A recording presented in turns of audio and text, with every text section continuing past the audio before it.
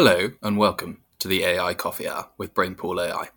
I'm your host, Dominic Richmond, and I have the fantastic job of running a community of over 500 experts in artificial intelligence.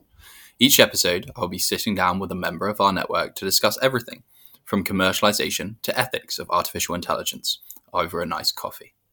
Today, we are talking to AI consultant and CEO of the Tesseract Academy, Stylianos Kampakis. An educator in his own right, Stylianos offers business leaders training and expertise in approaching development of artificial intelligence solutions. He takes us through how everyone, from school-aged children right up to CEOs, can educate themselves to prepare for embracing this technology as we are joined for an hour of AI and coffee. Hello and welcome to episode 3 of the AI Coffee Hour with Brainpool AI. Today we are sitting down with Stylianos Kampakis. Am I saying your name correctly there? Yeah. Perfect. Fantastic. How are you, Stylianos? Yeah, doing well. How are you? Pretty good myself. And we normally start these things by asking our guests what they are drinking, if they brought a coffee along, given that we are the AI Coffee Hour. Mm-hmm. And then we find out that most people haven't brought a coffee along. Have you got a coffee or? I'll disappoint you. It's green tea. Green tea. Green tea does the job. I'm a big fan to a chill green tea. I'm on some sort of supermarket brand squash here. So, we're both letting the side down a little bit. Fantastic. So you're here to talk to us a little bit about AI education and what technology and AI solutions providers can do to really get the message of artificial intelligence out there and perhaps make it a little bit clearer. So I think the best place to start is with the next generation or the youngest people. So the big question really is, are the next generation all destined to become coders? Yes, I think maybe not, let's say not professional coders per se, but I mean, think about it. In the last month, how many times did you use pen and paper? Most people will say not that many, right? So you're doing most of your, the things you want to do on your phone or your personal computer. And I think that coding is going to become an important lesson in schools, maybe even from an early age. And I think that there are basically two dynamics at play here. One is that computers are playing a more and more important part in our lives. Was it last week or 2 weeks ago? I remember when when Zuckerberg announced about Meta. So the future is definitely going to be more virtual than it is now. And secondly, the other dynamic is that coding is actually becoming easier now. There, for example, no-code platforms which help you create code without having to really properly code. So I think a basic understanding of computer operations is going to be, let's say, a requirement for someone to be considered literate, much like reading and writing is considered now. Fantastic. I think the new coding being the new reading and writing is a great way forward. I think that is definitely true for the future. How do you think that's going to impact the future of jobs? We talk a lot about automation completely changing the way we work. We've probably seen technology save us during the pandemic, really, when everybody was locked up indoors. But no one really seems to know what the future of work is. How do you think this new generation coding is going to change that? I think the future of work is definitely going to include humans working alongside algorithms. So I'm not sure if algorithms is going to replace everyone's jobs, but like 90s. Okay, so professionals like in the design space, in anything relating to video, they're using Photoshop. Same thing with audio, right? Whereas music recordings, they used to happen in an analog way. In the 90s, we saw the rise of digital audio workstations, for those of you who are like music enthusiasts. And also, we used to have typewriters in the 70s, not so much anymore. So this is just the next evolution. So now we're going to have, instead of having, let's say, people to write content, we'll have people who write content while being helped by a computer. And this help might be on giving you ideas, curating content from the internet and having a human decide on what's most relevant or not, this sort of thing. So I believe that's a pretty positive development. Many people are like, oh, we're going to lose our jobs, blah, blah, blah. Well, I think that it's actually going to make people more productive because every time you deal with certain tasks, there are some subtasks within those tasks which most people would rather not have to deal with. So, for example, in photography, in the old days you had to wait quite a few hours to actually see your pictures, and you had only, let's say, 30 or 32 pictures on a standard camera of how many there were. I'm old enough to remember those days, going to Paris when I was 18, and I had like 32 pictures I could take in a day, and I had to choose this wisely. That's no longer the case, right? And I can't really say that I'm a romantic and I kind of like reminisce those days. But I'm like, oh, I should be able to take only 30 pictures with my phone every single day. No one cares. Yeah. And I think as technology like plays a larger role in our lives, initially seems like a luxury, then it kind of becomes a need, right? And you kind of take this for granted. It's the same with Google Maps, and not many people are using real maps any longer. And this is what's going to happen. Yeah, this is what's going to happen I think in most professional fields. Completely. I think it's easy to see how we will be more efficient and effective as people working in conjunction with technology. You don't think there's going to be any, hipsters 20, 30 years from now who insist that using maps like an actual map is the new vinyl or something along those lines?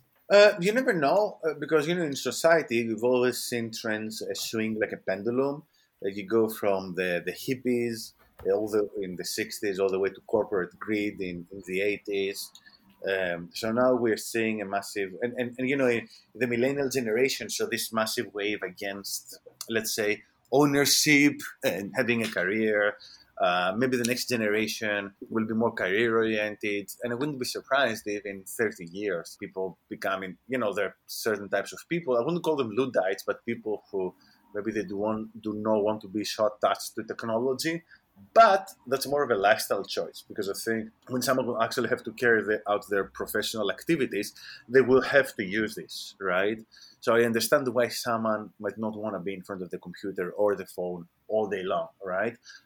But I doubt that someone who is lost is not going to prefer using Google Maps over buying a map from some tourist shop. Completely. I think that question of lifestyle choices is a very important one, because now we're seeing technology being so essential to people's lives, and it's disrupting industries where people have been working with the same technology for 20, 30, even 40 years. Sometimes people's whole professional lives, they haven't seen any of this technology.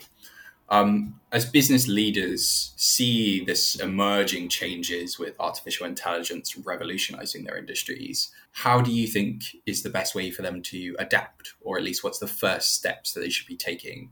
Uh, well, I think that every leader these days needs to be data literate, and this term will probably mean something different as years go by. It's like saying, "Oh, I'm computer literate." So I don't think that anyone would now use this term seriously.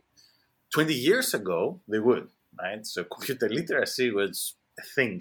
Now computers are everywhere, and it's going to be the same with data. I was talking with a specialist in data privacy a few days ago. He was telling me about all these different regulations and the work he's doing. And if an organization now is digital, and all organizations have some kind of digital presence or online presence, then you're going to collect data, and you most likely have to look into data privacy issues. So I realized that data privacy is probably the first domain where data literacy was actually required from a legal perspective. But then we'll start seeing this concept expand as more and more industries and companies start adopting AI. So then it will be a requirement for any business that takes itself seriously to at least know how to use data, how to handle data, and so on and so forth. And I think that the key is education, and probably education like on a high level. So I'm not saying that business leaders have to become data scientists, much like I'm not suggesting that if a leader wants to be computer literate, they really need to understand computer science and data structures or how circuits work, right?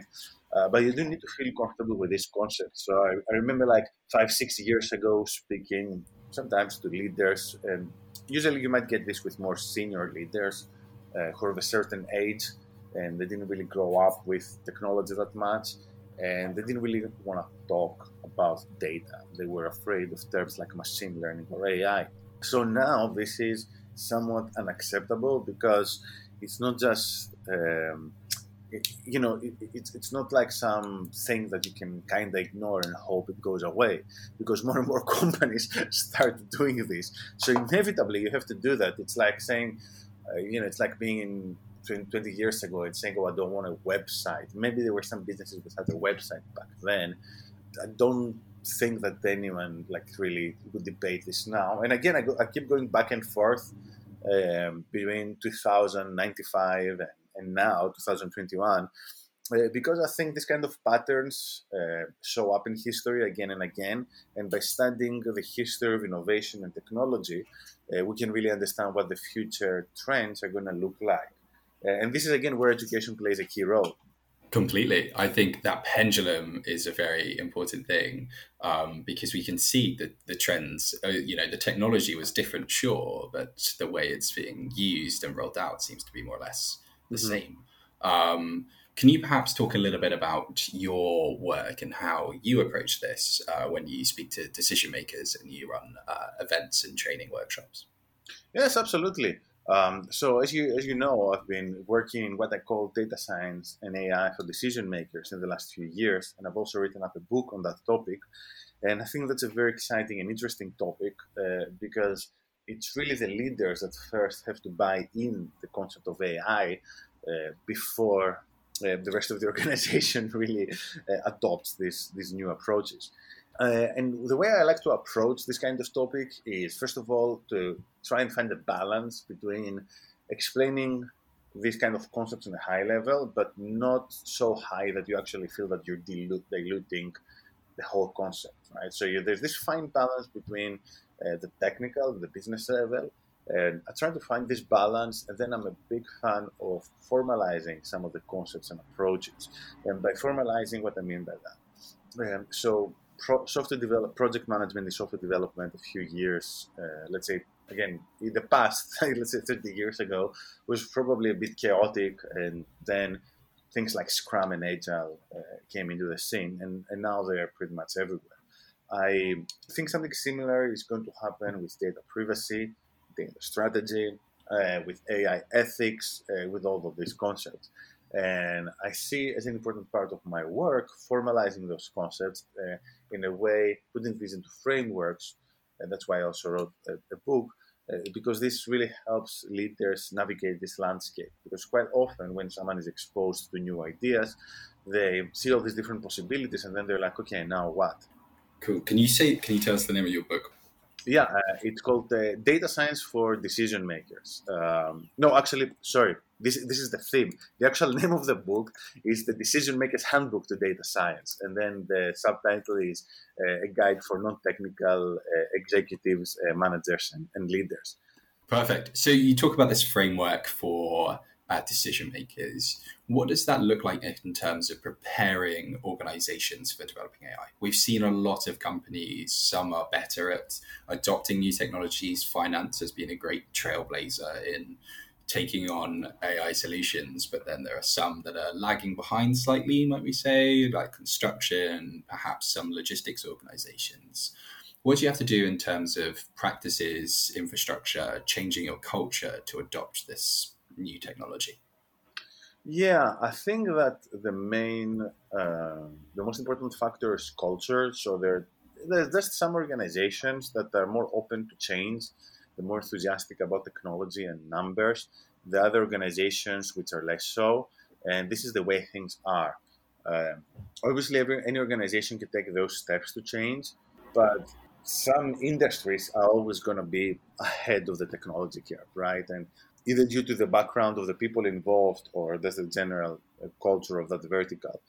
That being said, usually organizations change when they see other similar organizations to them doing similar things, and and then the first steps to change can either include, in some cases, a champion, as I call them, someone who is really believes in the approach, and they try to convince everyone that they should go for this new approach. Or it might involve like a senior leader buying into the whole concept and then taking a completely new strategic direction. But I think that I mean, I can't really quote any stats on this, but this champion seems to be something that I've seen happening in the majority of the cases, because it's usually middle management that might be closer to this fine line between business and technology, and there might be more open to new approaches, new methods, new techniques. But they also have the, let's say, the clout to actually, pull the right levers and start making things work inside the company. The senior leaders usually they're far away from technology. The bigger an organization, the more prominent this pattern, and they might not even really have the bandwidth to try and catch up with most recent trends. To what extent do you think those, we've seen a lot of what we call the buzzword problem, where a lot of companies will come to you and say, oh, I want AI and you go, why do you want AI? And they say, well, because we've heard it's a great thing, but don't really have any clear picture of what they want. And that can open you up to being sold quite a bad product sometimes if you don't have a good solutions provider, or not considering further issues like these ethical ramifications of artificial intelligence. To what extent do you think, I would call them ambassadors, you call them champions, to what extent are those people going to help protect against that buzzword problem? Uh, I think it's not easy because this is the way technology and services are sold most of the time. It's something that is happening on many different levels, primarily at the level of the big four and the big consulting firms. And they do this because it works. So if other businesses or professionals try to survive in this landscape, they will inevitably have to use the same terminology. Obviously, leaders who are more educated on that front, they will inevitably understand where the value lies and where the hype lies and all that. That being said, this is the way things are. I mean, I had people attend my workshops and then say, "Oh, now I understand what's the difference between AI and machine learning. Now I understand how these terms are used in a marketing context or when vendors promote their solutions." So obviously, this is helpful, demystifying the jargon. But unfortunately, I don't see this going away anytime soon. Fair play. So on the other end of that spectrum then, to what extent do you see solutions providers and technological professionals like yourself as educators as well as business people? Yeah, I think that I like this role, and like being an educator, and most of my work is in pure data science and research and development, but a significant part of my work is that of an educator, and as I mentioned, treading this fine line between technology and business. Obviously, not all data scientists want to take up this role, but I do think that more and more data scientists are kind of forced into taking some aspects, at least, of that role within their organizations as they move up the seniority ladder, simply because it's when you're a data scientist, you are working with something which is intangible, not always easy to understand, and in one way or another, you have to do something that adds value to the organization you work for. So inevitably, you have to prove how that intangible thing actually translates into improved KPIs. Yeah, it's not like software, which is more visible in a sense in most cases. And this means that many data scientists, whether they like it or not, as they climb up the seniority ladder and they get closer to the C-suite, they have to become better at communication. They have to become better at breaking down ideas and concepts in a way that anyone can understand them. And I think it might actually become a requirement of the role in the near future. I do think that I've seen some job ads saying that, oh, if you want to work for us as a data scientist, you also need to be good in communicating results. But obviously, it takes two to tango, right? So obviously, data scientists need to be better at communicating results. But if a leader doesn't want to put in the work to really understand what data science is, then this is not going to work. And that's why I do the work that I do, because it usually it takes like two people, and when you hire a team, you should expect that your organization should also be ready to absorb this team, right? And they should have the right processes in place. They should have the right strategic vision, It's more complex than saying, "Oh, let's get the data scientist to work. It's magic." Yeah, no, I can understand that. It's the takes two to tango is definitely true, because it's quite easy for there to be a bit of a disconnect between technical and non-technical people. How do you think the best way for the non-technical decision makers in a company, what do you think is the best way for them to verbalize the kind of questions they have in order to get to the right answers? Because I think that's a very difficult issue when you're trying. It's like when you're calling up IT support and you're going, oh, well, I've got a problem with my computer, and that doesn't really give you any information whatsoever. How do we find a way of asking the right questions? Yeah, that's a great point. I think this again goes back to education and frameworks. So I think that leaders need to have the right framework to understand how to pose the right questions. And there are many different steps to using such a framework. First of all, it is important to understand what is possible with machine learning, with data science, with AI. Then, after you understand what's possible, it's important to understand how to communicate this to a data scientist and how this can tie in with a company's KPIs. Yeah, so I think all these aspects are very important when a leader wants to communicate. I mean, I would say communicate data science, but communicate with data scientists, right? And this potentially might even be a skill, a requirement for managers in the near future in certain industries, right? But much like you know how to work with software developers, you know how to work with data scientists. So there must be this level of understanding. Completely. And then on the other side of it, what how can is it a question of framework for technological people as well? Mhm. There's a lot of people who would not understand phrases like, oh, I have to go to the back end, or even what AWS stands for, API. How do we therefore translate these very complex technologies into a way that the layman can understand? I think it's the same principles, right? So there are different ways to break it down. One is understand it on a high level, technical but high level. Then the other aspects of it to understand is how do you choose between those different options, right? How do you choose between AWS and Azure?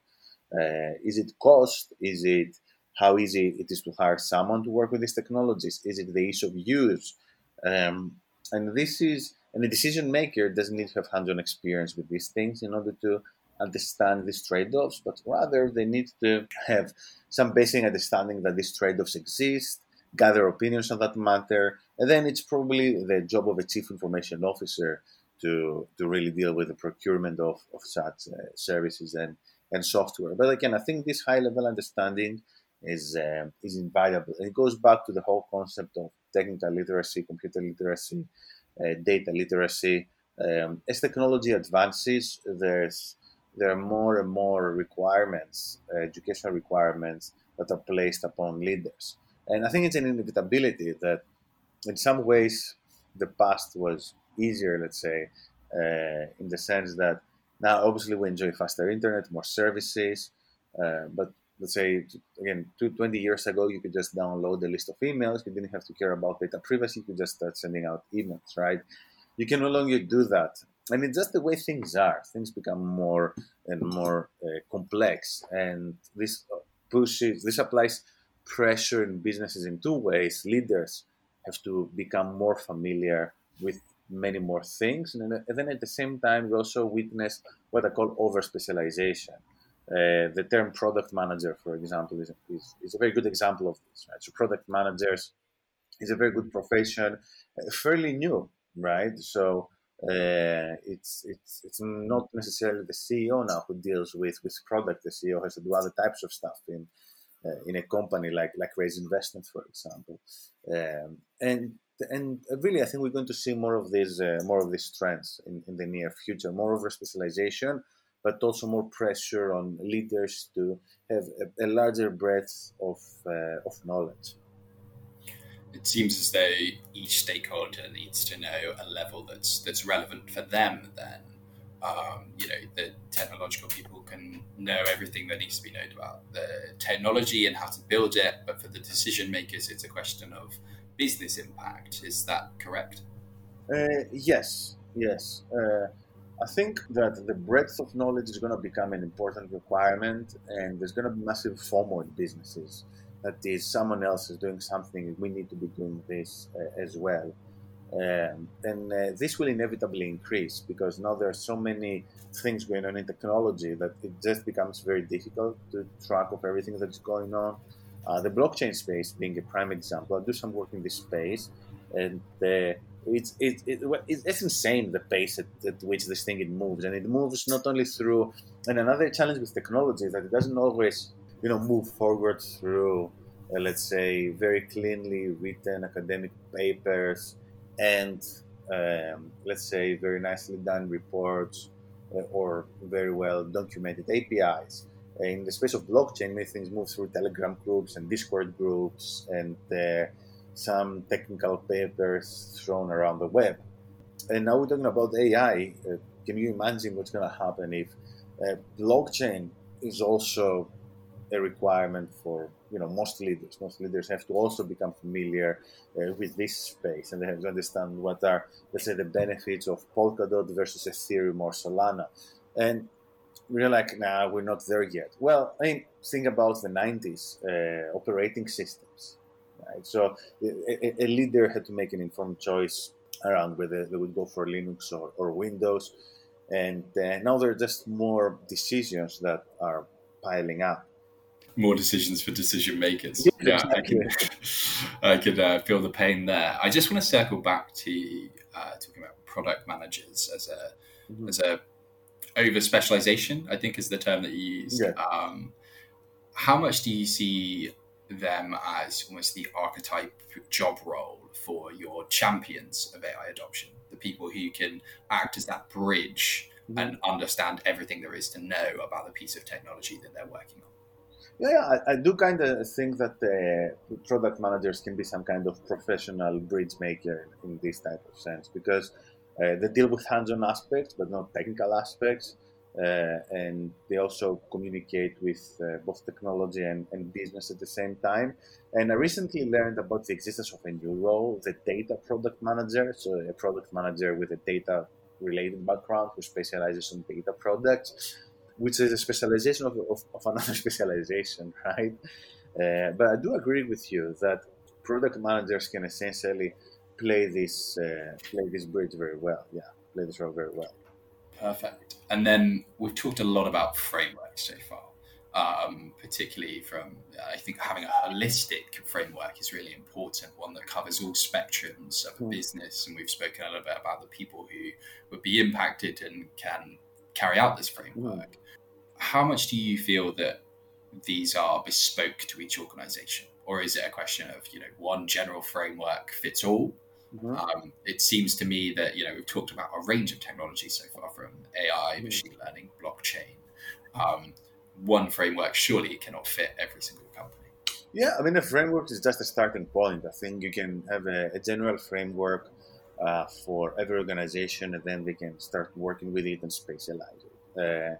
And I think that's fine, right? So there are many, I've worked in many projects where we follow the principles of Scrum, but we've not really followed, Scrum in a religious way that, oh, no, this is exactly the way you should be doing these stand-ups and, and so on and so forth. And that's fine. I mean, frameworks are just tools to help organizations improve their efficiency. They're not something that should be binding in any way. Unless it's a legal requirement, that's different. I mean, if you're applying ISO 27000, in one, then that's something different. Completely, it's more of a guideline than concrete framework, other than maybe on things like GDPR and fairly larger regulations. How in your work, how do you go about building these things up? Is it just a question of building up, bringing together a range of stakeholders who would be involved, or we've talked a little bit about culture previously and ensuring that culture is a major factor in developing AI? Is it a factor in that you need to consider when building a framework or guidelines for your own company? I think it's a good idea to consider a framework because a framework simply summarizes the experience of many iterations of the same thing in the past. And then after many iterations, we kind of see these patterns, and we're like, oh, this is what we've observed. This is what can go wrong. This is what when things go well, and these are like the guidelines, right? And that's really the way to do it. I think that many professionals, they have these mental frameworks in their heads, is that they're not explicitly written down. And I'm sure that even before the various frameworks and standards were released, whether it's Scrum, Agile, or something else, many people were implicitly working with this type of frameworks, but they didn't really know it themselves. They just had these internalized somehow. Perfect. I think that's a very good point to end on here. Looking at today, we've looked at quite a lot of stuff, I think, and covered it quite nicely with how a range of stakeholders from, well, not the children aren't necessarily stakeholders, but the next generation of stakeholders can develop AI technology, and what we can do today to build frameworks, guidelines, and to build better technology. Stylianos, thank you for joining us today. Where can people find you? Well, you can find me on my personal website, the datascientist.com. And feel free to reach out to me if you want a PDF copy of my book, The Decision Maker's Handbook to Data Science. Fantastic. Do you want to plug anything else, like Data Science London? Yeah, obviously. Yeah, we also run a meetup. Actually, I ran quite a few meetups in London, the biggest one being Data Science London. If you just go on meetups, you're going to find it. And if you're interested in blockchain and AI, creativity, NFTs, we also run a meetup about that called the AI and Blockchain and Creativity Meetup in London. For now, we run virtually. Hope to get back to in-person or hybrid events in 2022. Perfect. Stylianos, thank you so much for joining us. We really appreciate you being on episode 3 of the podcast. Yeah, thank you, Dominic. Perfect. Cheers. Thank you for joining us for the AI Coffee Hour. If you're interested in discovering a little more about AI, then why not take a minute to check out our other episodes? Or if you're ready to take the next steps on your AI journey, why not contact us at contact@brainpool.ai to find out what AI can do for your business.